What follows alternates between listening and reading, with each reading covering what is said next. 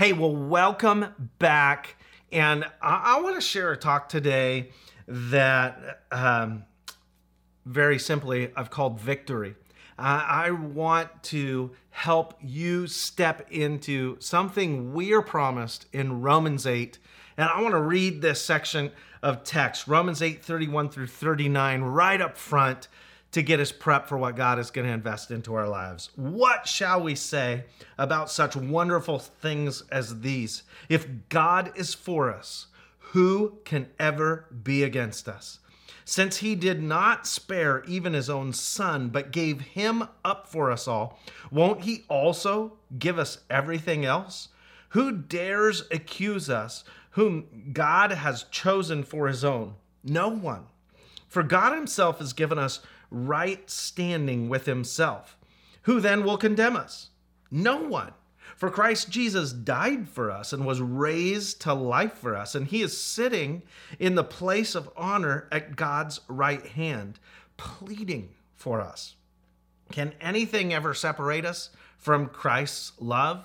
Does it mean he no longer loves us if we have trouble or calamity or are persecuted, hungry, or destitute, or in danger, or threatened with death?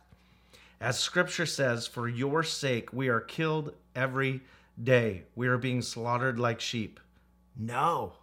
Despite all these things, overwhelming victory is ours through Christ who loved us.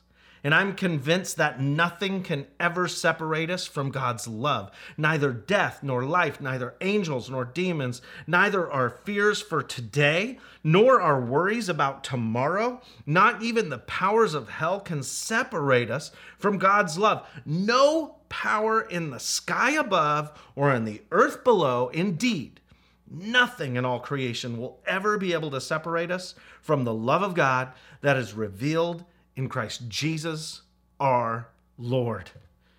Man, what a powerful segment of text that should just make us feel like victors. Have you ever, if you are just recalling an overwhelming victory, maybe you've witnessed an overwhelming victory and it just comes to your mind when you hear the term overwhelming victory.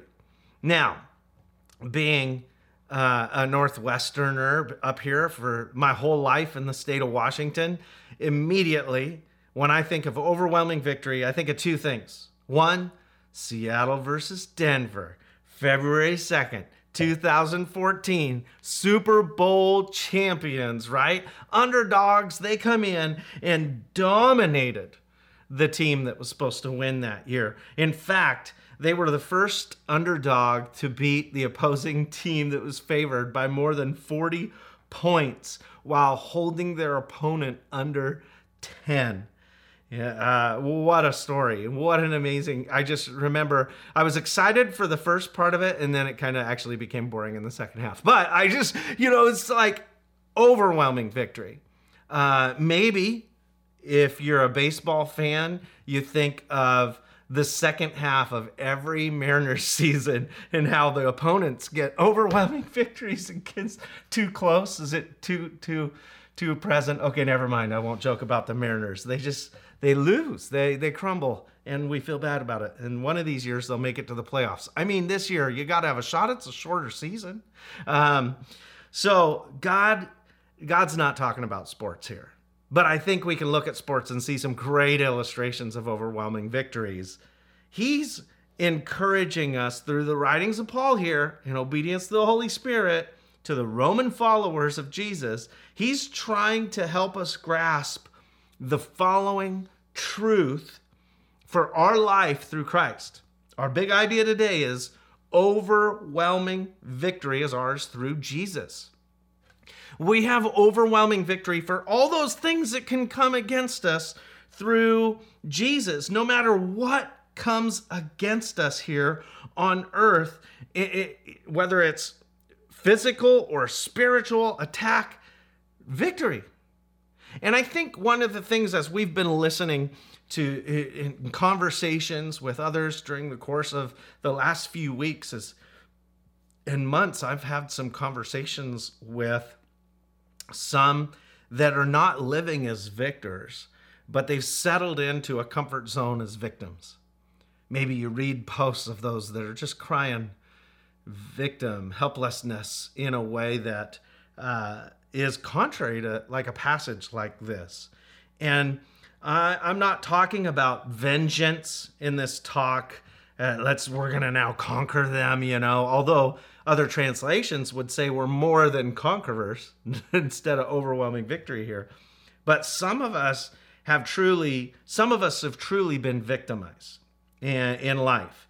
And it's our choice how we walk through it. And with Jesus, we can actually walk through it in a way that will be victorious. It's not going to be a moment that defines us or becomes our new identity. God will challenge us and develop our character and move us through the valleys. One of the things I've heard over and over again is, well, there's a bunch of them. Can I have a little fun? Some things I've heard. Oh, Inslee's killing my business, or church, or it's like I'm a victim to the government or the governor. I genuinely don't believe, and I've had this conversation with many people face to face or on phone calls. I don't believe there's a group of people in the capital of the state of Washington wringing their hands together saying, how do we kill the church? I don't think things are that evil yet. I do believe there's some people that would love to take advantage of that opportunity, or that the enemy would empower to do that. But we can still be a victor even though we're in the season of challenge. And our value would be, let's honor those above us. Let's pray for them. And they're trying to make some choices that would save people's lives, not that are killing us and killing our businesses, although that's a byproduct. My marriage is suffering because of the lockdown. People are challenged. People are challenged in their relationship. They're together more than ever before. So that's very real, right? But is it the lockdown's fault? Do you hear the victim mindset in that? Well, it's the lockdown's fault my marriage is struggling, right? What ownership can we take? Masks are killing my freedom. Okay, I'll move on. I can't go to church and worship with these restrictions, so now I'm slipping back into sin patterns. Well, I think we know that the evil desires rise up within us. It's not necessarily the church's fault that we're sinning, but it's easy to blame, right? Do you see how this is the victim mindset? With schools shut down, I'm robbed of my me time as a stay-at-home parent. What am I going to do? Mental breakdown, right? And now you're a tutor, counselor, principal, paraeducator, disciplinary principal, recess monitor. I get it. I work from home, So it's like I can't be as productive as I was before because I am in my home. So now I'm working different hours. I'm working later when it's quiet. Anyway, it's the kids' school now. It's not my home anymore. That's just what's going to happen in the fall. And what do we make from this? Listen to this quote. Richard Bach said, if it's never our fault, we can't take responsibility for it. If we can't take responsibility for it, we'll always be its victim. So I will ask again, why do we live as victims instead of victors? As I went researching this and really trying to dig into this, I found 4 reasons that we live as victims, and you could just jot these down. They're not in your notes or on the app, but validation is one of the reasons. People feel validated. Misery loves company. So when we pass off and complain about what is going on in the world around us, we'll be validated. And so we slip into that seat of the victim. Another reason is you don't have to find a solution if you're a victim. You're just the victim. Somebody else needs to now solve it, which will never agree with their solution. Third thing is you don't have to admit responsibility. You can just blame shift and with the best of them, and everybody loves to point fingers. So you have, again, great company as you're talking about whose fault it is, but it's not my fault. And what's crazy is the fourth reason people just settle into a victim mindset or a victim pattern is it makes you feel right. Because so many people will agree with you. They're not going to tell you you're wrong. Nobody's going to look a victim in the eye and tell them, well, this is your fault, because then you're a jerk. So you just kind of look at that and you go, man, for these reasons alone, people get stuck in victim mindset, but you unknowingly give up your freedom and overwhelming victory in that comfort of being a victim. There's a better life for us. There's a better way. Galatians 5:1 says, Christ has truly set us free. Now make sure that you stay free and don't get tied up again in slavery to the law. Now, the Galatian writer, they're speaking of the laws of Moses, right? And they were wrestling as to whether they needed to submit still to the laws and be saved through their faith in Jesus. But the principle applies here for whether we're going to slip into living as a victim to the culture and season around us, or whether we and be enslaved by our attitudes, or whether we are going to declare passages like this over our life that says, no, I'm free. I'm not going to slip back into slavery. In fact, I have overwhelming victory through Jesus. So those who live this overwhelming victory of Christ understand how to break out of a victim mindset. And they have 5 key similarities. People who break out of this mindset, they take responsibility for their life and respond to what life brings with ownership, right? They're okay with not being the victim. That sounds weird, but sometimes we have to be okay not being victimized, that we can choose not to complain. So it happened. That's life. Let's move forward. They're grateful for what they do have instead of focusing on everything they don't. Hey, let's make lemonade out of these lemons. Or in our home, we say, let's make lemonade or lemon bundt cake, blueberry bundt cake. In fact, it's delicious. I've had too much of it during quarantine. Okay, moving on. They say they learn to forgive. Honestly, when you're truly a victim, you're going to be put in a position where you're either going to imprison yourself in bitterness or learn how to walk out forgiveness.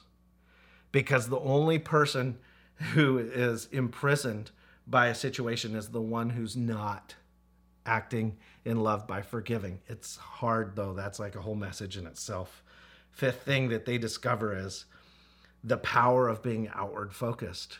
Instead of having a pity party, which nobody comes to, if you invite people to your pity party, it's instead of doing that, they're going to open themselves up to serving others with the challenge they've just gone through, and they discover breakthrough in life through that.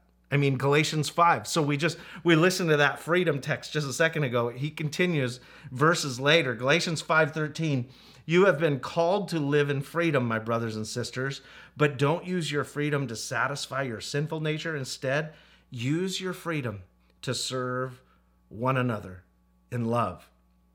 We have overwhelming victory through Jesus. All that to give you a couple thoughts, right, that are launched out of this Romans 8 passage. An overwhelming victory that is ours, and really a way for you to live free from the victim mindset. Thought 1, we need to comprehend Jesus is pleading for you. Jesus is pleading for you. We have the power to step into overwhelming victory if we understand, again, we're not alone.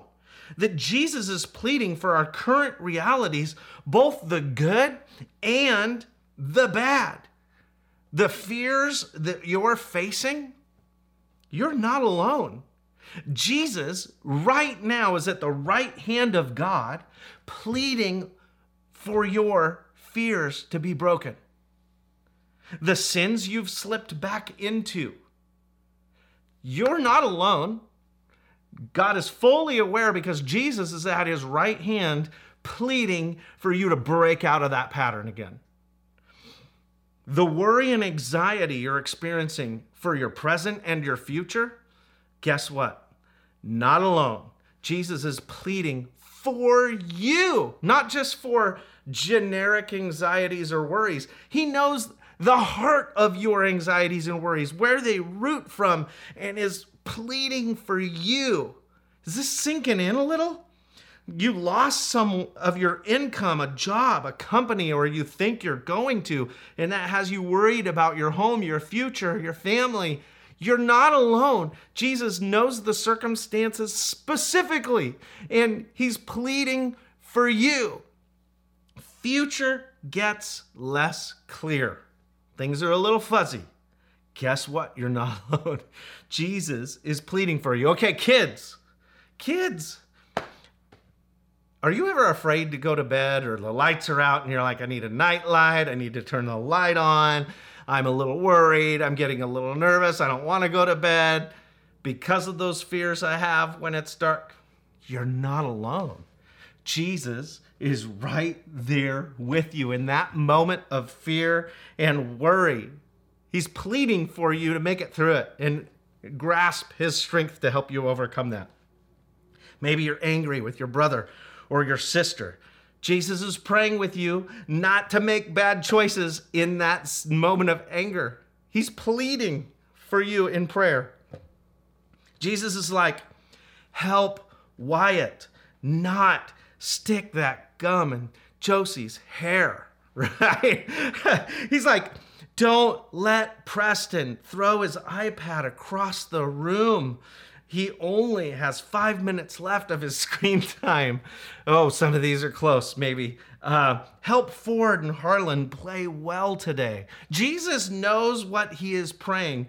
Dana's like, Jesus better plead for Thad to stop snoring so I can get a better night's sleep. Even Dana's not alone. Jesus is pleading even for my snoring to subside. I mean, whatever it is that's coming at us, we got to realize Jesus is at the right hand of your heavenly Father who is for you right now, and he's pleading for you right now. That should just lift a burden from our life, should lift a burden from our shoulder. You don't have to pass the blame or complain about all the wrong. We can look to Jesus and ask God what is next and break free from the apathy of pity party to partake in the adventure of walking in new life and new way of thinking. I love how it's worded in 1 Corinthians 2:16. We have the mind of Christ when we follow Jesus. Or Romans 12:2, where it says, do not conform any longer to the pattern of this world, but be transformed by the renewing of your mind. We just need a mindset shift to understand God is for us, with us, pleading for us. We can change our ways. And this is an answer to Jesus' prayer. He is pleading for us to own our life, our current realities, good and bad, so we can see ahead to what God is planning. Something greater, something more fulfilling. The full life with peace of mind awaits. Open Life can sit and sulk because we don't have a place to worship on Sundays at 10 a.m. every week because of COVID-19. Or we could realize Jesus is pleading for us and has a plan, and we just need to find it. We have the answer to our prayers awaiting and just need to grasp it. We just need to steer clear of the cloud that comes from living in a victim mindset and await with confident expectation God's provision. Thought 2, nothing can separate us from God's love. Nothing. When it says nothing, it means like completely nothing can separate us from God's love. Can anything ever separate us from Christ's love? Does it mean he no longer loves us if we have trouble or calamity or persecuted, hungry, destitute, danger, threatened with death? No is the answer. No. The more we complain, the more we glorify the one who orchestrates all of the chaos around us. Instead, we should put our focus on where our victory comes from. Our hope is in the Lord. Let's talk about that. Because if we keep repeating and repeating and repeating the wrong, we go darker, darker, deeper, deeper. Even when everything is blowing up around us, we can cling to the fact that nothing can take away God's love for us. This week, as I watched probably too many Twitter feed videos from people in Beirut, I was taken right back to 9/11. And for those of you that remember watching those planes hit those towers over and over again, I watched this Beirut explosion over and over again and just started praying bold prayers for those people that were going to be impacted, because I remember how 9/11 impacted our country. And I just was broken. What looked like something from a digitally enhanced scene from a Endgame's Avengers movie happened in real life. And it was scary and terrifying. And it became reality. The devastation so massive. And I just started thinking, man, even for those who cling to Jesus there, God is on their side and they've not been separated from his love. Many organizations are there sharing the love of Jesus right now on the ground, serving the hundreds of thousands who are injured and homeless. It's moving. John 16:33 says something that is powerful. Jesus teaching his disciples that their peace is in him. And he says this, he says, here on earth you'll have many trials and sorrows, but take heart because I've overcome the world. I've overcome the world.